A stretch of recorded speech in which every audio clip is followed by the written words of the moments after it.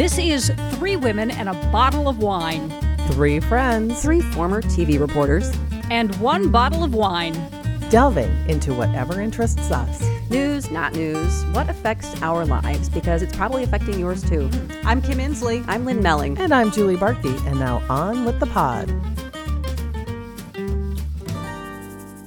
Hello, everyone. Welcome to Three Women and a Bottle of Wine. I'm Lynn Melling. I'm Kim Inslee. And I'm Julie Barkey, and we are here at the Hewing Hotel in Minneapolis enjoying some beverages with a live audience. I know, this is great. Thank We're you. at the Rooftop Lounge. Check it out if you haven't been down here. So because we're downtown, we decided to invite Bill Hudson from WCCO with us, and he's here with us this evening. Nice to see you. I didn't have far to come, did I? You didn't have far to come. Since 1989, Bill Hudson has been tearing up the airwaves on WCCO TV. Just amazing career. Yeah, and we are just happy as three former journalists. We wanted to talk with you about your passion for journalism and our passion. And, you know, Kim, I know you guys have kind of a rivalry, you know, dating back We did, away. didn't we? You guys were kicking our butts. So, yeah. Let me just put it out there. I you love and Tim, WCCO. Yeah, you and Tim just, we could never catch you. We had fun. We Yeah. did. But we're lucky we caught you for this podcast, so thank you. Nice segue. So you have survived more than 3 decades as a television reporter. It takes a lot of blood, sweat, and tears, a lot of crazy news directors, a lot of long hours. Absolutely. So how have you stuck with it so long? Because I love what I do. We were just talking about talking to people, interviewing people, and the joy that brings. That's why we get into it. You have that natural curiosity where you want to talk with people, just like you're talking to a neighbor or somebody on the street. And I think there's this curiosity to find out how things work, why things go wrong, why people do the terrible things they do. I mean, that's just natural in a journalist. You want to get to the root of why something happens, or find out more about some intriguing subject or some wonderful place in the Northwoods. And that's what's kept me going for the past almost 40 years. Matter of fact, it was 40 years ago this month, honest to God, 40 years ago, March, that I interned at WCCO. From St. Cloud State, and I met my very first news director, who was then a producer of the 5 o'clock news, John Hoffland, and he hired me in Eau Claire, Wisconsin, and the rest is history. But it was 40 years ago that path started, and I haven't looked back. So it has been a fun career. And you were talking a lot about this drive and this hunger to interview people, but such a big part of it is also being able to convey that information in a very appealing way. So let's go back into your mental file cabinet and tell us a story that you did that really sticks out. Well, there's so many of them. I mean, the one that really comes to mind right away is 1991, and sorry to go back so far. There hasn't been one since. We were all alive. Right. It's okay. 1991, and it was the 50th anniversary of Mount Rushmore. And we got invited from the National Park Service to go out there. They close it down for a week, and I didn't know this. They close it down for a week so that they can climb up there and in those bosun chairs hang from the sides and patch cracks, because this is all granite rock and it forms cracks in the wintertime, and they're afraid that George Washington's nose is going to someday fall off because there's a large crack going through it, and water gets in there and freezes, and then of course freeze-thaw, it breaks apart. So they go up there in the spring of the year, about April, and they patch those cracks. And when they close the park down, of course, they bring people up there, and you can actually hike all the way up, and we got to stand on top of George and Abe Lincoln. Got up close Teddy and personal. Roosevelt. Up What close. a view. It was absolutely wonderful. And the thing that stands out most of all, not just standing up there as the wind's blowing and you're fearful of falling over the side, but we got to meet an old man. He was a retired state trooper who actually worked on carving the heads back in the late 30s, early 40s, and of course it stopped. It was never completed because the war broke out in 1941, and they stopped all work on the heads. But that's one of those stories that if you're not a journalist who gets that privilege that most people don't get, you'd never see that or experience that. That's one of those stories that stands out. That's one of the best parts of the job, too, right? I mean, you get into it because you're naturally curious, and then you get to go behind the curtain and see things that no one else will Really see. cool stuff. You've seen a huge amount of change in Minneapolis. WCCO, venerable TV station, sits right in the heart of the city.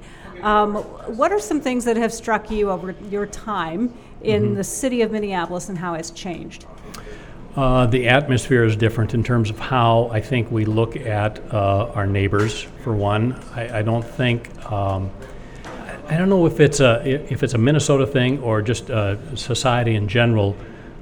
In terms of our care for people who aren't like us, I get the sense that they always say Minnesotans are so warm and welcoming, and we are. This is a wonderful place to live, and I was born and raised here, and I came back here for a reason. But I get the sense that there's so much division in society in general that you even sense that in the here in the Twin Cities, and I don't like that. That's not how I was raised and brought up.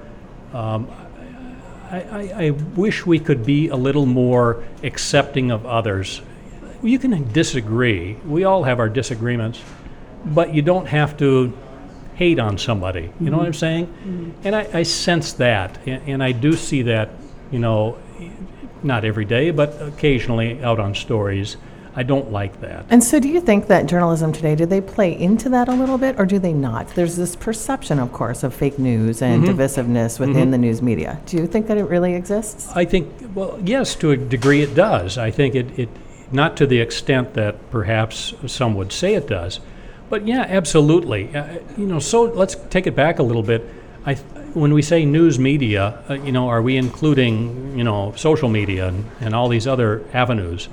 Because I think what happens is the general public confuse commercial journalism, the New York Times, Washington Post, Star Tribune, CCO, CARE, whatever, radio stations, and we get all mixed together. And I think that's what happened in the 2016 election too. I think there was so much influence, coming in through social media that there were, it's clear and proof has shown that the stories were planted.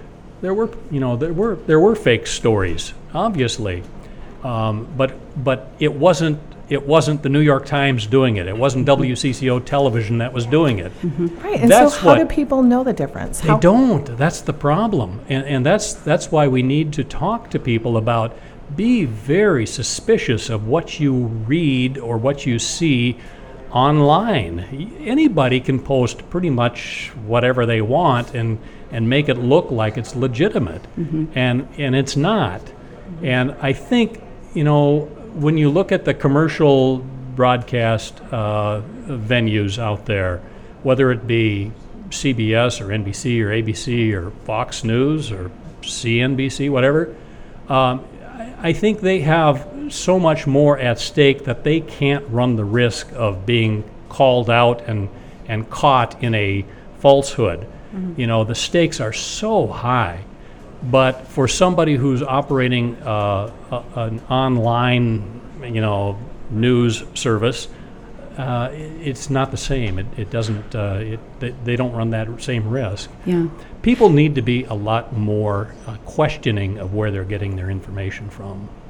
Would you say that is one of the biggest differences today in journalism compared to when you started 40 years ago? I'd love to know your perspective on that. Rewind 40 years. Oh, boy. Did you ever think that you would see a climate like today with where we're at with journalism? I never thought of it that way. I truthfully, I got into journalism. My father was a printer and printed a newspaper, and incredible man. He never went beyond high school, went into the war and came out and went to work and started a family. He had 3 kids before he was 25. It's just one of those things. But the man was incredibly talented with words and spelling, and he could do a crossword puzzle in a matter of minutes. I mean, it just astounded me. He impressed upon me the need to be informed and to read. and to really share stories. I think that's what drew me into journalism.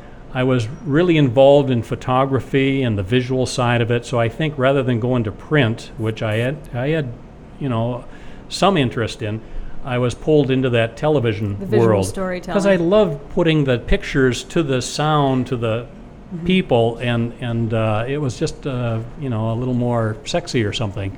And of course, the whole Watergate era, 1974, 75, 73, 74, I should say, and so when I got started in journalism, there were no cell phones. We didn't have telephone. If you wanted to make a phone call, you stopped and found a payphone somewhere. We had two-way radios in the cars. We didn't have computers yet. It was all typewriters. And you had a little, if you were lucky, you had a little portable cassette recorder that you could record and listen to in the car to kind of pull your sound Right, your bites. story, yeah. So it was a totally different world. But what has happened with technology, with cell phones, obviously smartphones, I should say, you've got the world at your fingertips. You can look anything up. You can find an address. You can call somebody. You can reach out to them, text them, whatever. The instantaneous kind of the way information is transferred now is instantaneous, and that's the biggest change. I think that's changed our field completely. You're leading right into the question that I had, and I think a lot of people don't understand what is on the plate of a reporter these days. Oh, boy. I mean, it used to be, Yeah. if you were an investigative reporter, you might have days or weeks months to do a story. Months, right. Now you're expected to go out and do a couple of stories, write something for the web. You have to do all the social media with it. You're shooting and editing your story probably in all sized markets. So are we losing the ability for journalists to tell a story, to do the research, to be as good as they want to be because they're just flying so darn hard to fill up the content? All of you are former journalists. You know the work that it takes to research a story if you want to do it right. You just don't go out there and observe and write a few notes and put a story together. You do a little bit of research before you even get out in the field. You find out about a company that you're going to be reporting on. You find out about a person that you're going to go interview so that you can ask some intelligent questions. You're absolutely right, Kim. The demands on a journalist now to put more content out once they get back are so great that you don't have the time to invest in that research. You don't have the time to think and observe when you're in the field. I feel really strongly about the whole multimedia journalist, the one-person band style of television news, and I think it's going to be the death of this industry. I really do, because the poor young souls who are being saddled with that are going out with a camera. They have nobody to watch their backs. They can't bounce any ideas off.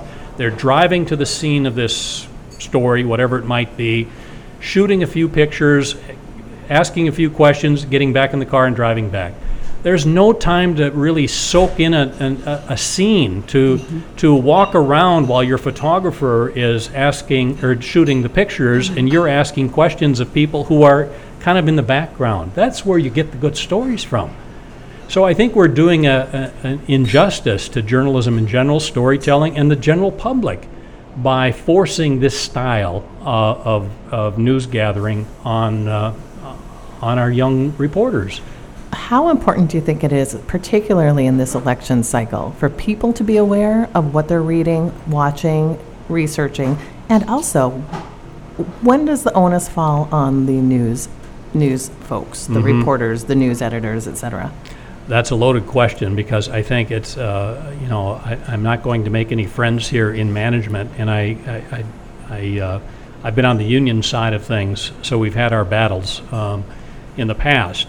But I think the industry is changing in such a way that this is a long, convoluted answer. I'm sorry, but the industry has changed so much because the viewership in television news has fragmented. I'm not talking about print, but in television, it is fragmented to the point where they're desperate for an eyeball. and they keep losing, and cord cutting keeps losing viewership. We were just talking before we started here about ratings and how back 10, 20, 30 years ago, in Minneapolis, it would not be uncommon for a newscast, a 10 o'clock newscast, to get 200,000 households. 200,000 households on a good night. Now we're lucky if we get half that. And morning shows and 5 and 6 o'clock, even less. So I think with lower viewership, there's less money and management has less operating budget and they can do less. We don't do big stories anymore. We don't travel like we used to. My God, I used to keep a bag packed under my desk with an overnight set of clothes and toothbrush and whatnot, because you never knew that day when you came into work if you were going to be sent out to northern Minnesota or to South Dakota or, God forbid, Kansas or wherever Or the when you were story coming was home. happening. We were everywhere. Are there any trends that you're seeing or anything that you're seeing in journalism now that excites you? And I'll start by saying, well, you mentioned Watergate. The reporting that I'm seeing now from the New York Times and Washington Post and things like that. I remember sitting, a couple of years ago, and I was reading two stories, and two big stories broke within minutes of each other at each newspaper, and I'm like, wow, this is fantastic. I mean, what are you seeing that gives you hope that journalism will survive in some way? There's great reporting going on. There are great reporters still, God bless them, still wanting to do what I had the opportunity to do for 4 decades. They still have that bit of idealism. They still have that fire in the belly. They still want to tell a good story. They may be doing it with a hand tied behind their back, but they're still doing it. And they still are driven by the very principles that all journalists should be driven by: fairness, getting the facts out, telling a story correctly and with the proper tone, and trying to inform the public. That is our primary duty, to inform the public so that the public can make informed decisions, whether it be on an election or how their tax dollars are being spent or what's going on in their local school. Those are all the issues that we need to help the public decide. So the work is still being done out there. There's still great reporting being done. Not to toot her horn, but Jennifer Mayerly did some great reporting on the lead problem of The water Gremlin. of the Water Right. Gremlin Company. Fantastic reporting. And if given the time, if given the proper time and the resources, there's a lot of reporters in the Twin Cities that are capable of doing that kind of work, but they have to be supported by management. And it's so important. The fourth estate, the journalism is known as the fourth estate. Can you talk about why? It's a stupid question, but why is journalism so important for the function of our communities and our democracy? Well, look at the situation that's happening in St. Paul schools right now with the problems of, I have a son-in-law who's a school teacher who's in the public schools. I have a niece who is a special needs, and I know the demands that are being placed on our public schools because of so many children that don't have maybe a loving family or don't have the support at home for whatever reason. Their parents can't afford, tutoring. I don't know what it might be, but these children get into the public school systems, and we expect the public schools to fix all of society's ills. And if they don't have the resources to do that, if they don't have mental health counseling or counselors at those schools to help these children, it can be disruptive in the classroom. Other children pay the price because a teacher is devoting too much time to that. That's one issue, I think, that is right here in our midst, and that's why the St. Paul teachers are on the verge of going on strike. So it's issues like that. Tax dollars, how we spend our tax dollars. Do we spend undue amount on roads and bridges, or should we be spending more of that money on mass transit? I mean, those are the issues that we have to think about, and I think stories being done about overspending by the legislature or by the city council, by the county board, those are important. They All right. impact people, yeah. Absolutely. So, Bill, we could talk to you all night about this, but let's face it, you've been coming into people's homes for 40 years now. They probably want to know a little bit about Bill Hudson Oh boy. and what he's like off camera, off air. Here you go. Here's All your right. chance. What don't you know about You What me? would said- your you Tinder said- account say? Yeah. You're into wood. You like to do. I've always been a woodwork, woodworker. right? I've always been a woodworker. I love woodworking. The thing about television is, you do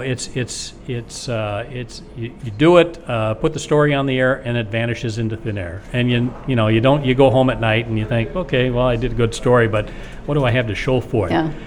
I like to be able to show something tangible with my hands, or with my work.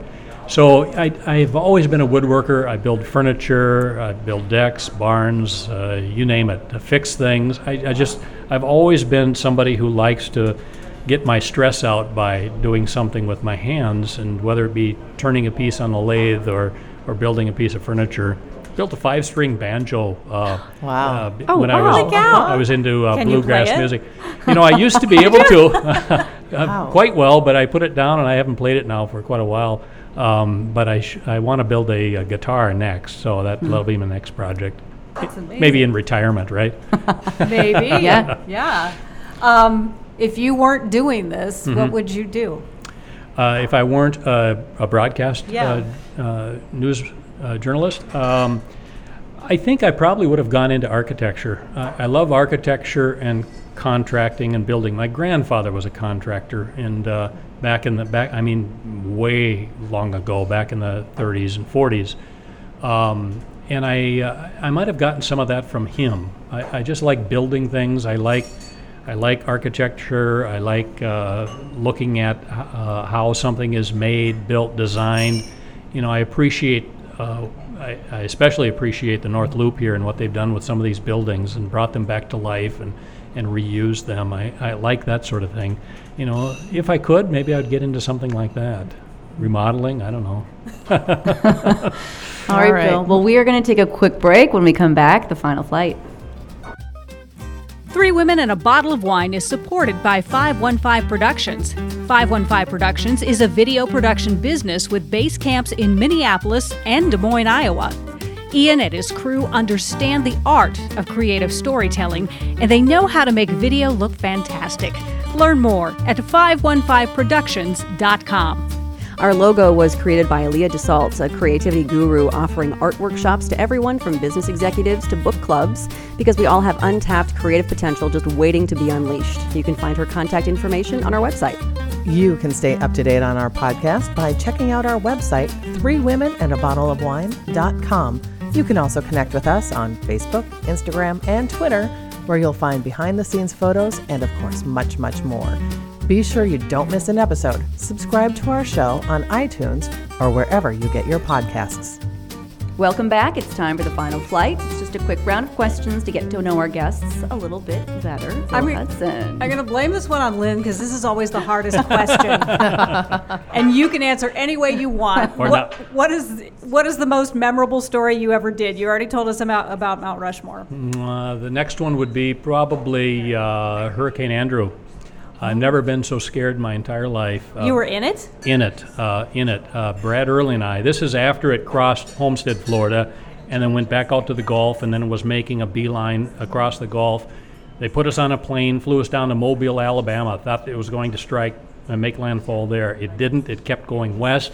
So we kept driving west along the Gulf. We went through Gulfport, Biloxi, ended up in New Orleans. From New Orleans, went down to New Iberia, Louisiana, and that's where we wrote it out. Thank heavens there was a group of Bell telephone workers that saw us on the street. We're a couple of guys from Minneapolis, Minnesota, never been in a hurricane before. They said, "Get off the street and get in here." They had a great big old granite building, one of those old Bell telephone buildings. We wrote it out that night, and I'm not kidding you. I've never felt wind like that before. It was constant for about 12 hours. Got up in the morning, first light, saw about 3 feet of water on the ground, and it was just one of those things. And I thank my lucky stars that everything was okay, but that's a memorable story. Sounds very surreal. And it was. All right, so you mentioned earlier that you always kept an overnight bag underneath your desk for when you had to leave. What was in that bag?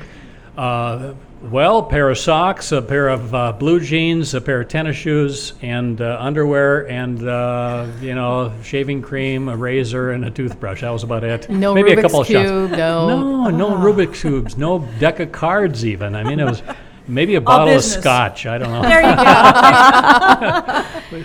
So, final question. So, people have a very romantic view of what it's like to be a TV reporter. They think it's very glamorous. Do you have a story that can dispel that myth that it's a glamorous job? I have 2 stories that can dispel that myth.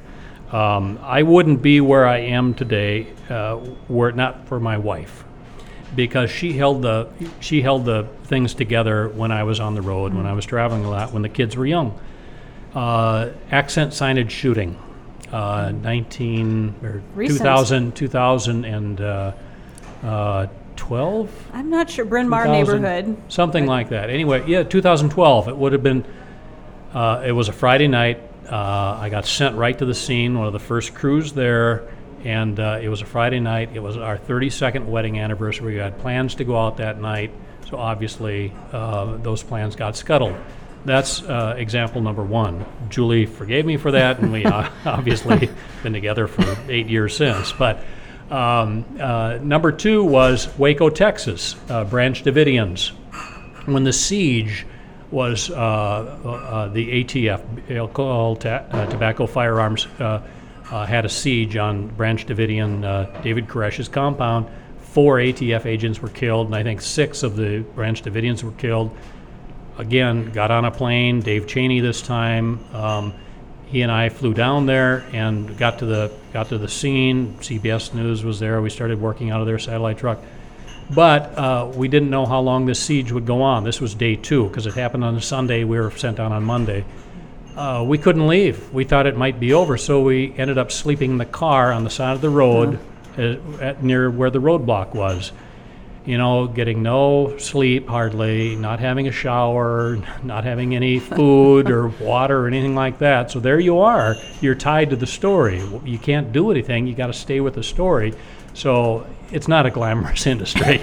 It is not glamorous. It's very gritty. There was no Uber very Eats dirty. then either. No Uber Eats. So it can be very, not so glamorous. Well, you are a man who has brought so many wonderful stories to the Twin Cities and the state of Minnesota. Thank you, Kim. Thank you. Yeah, it's been fun. I've really enjoyed it. I really have. Well, we're going to keep watching. Okay. Bill Hudson from WCCO News. And the cool thing about a podcast, Bill, you see, we have all these great mocktails from the Hewings Rooftop Lounge and some wine. And you've got a beer now. You don't get to do that on the air, do you?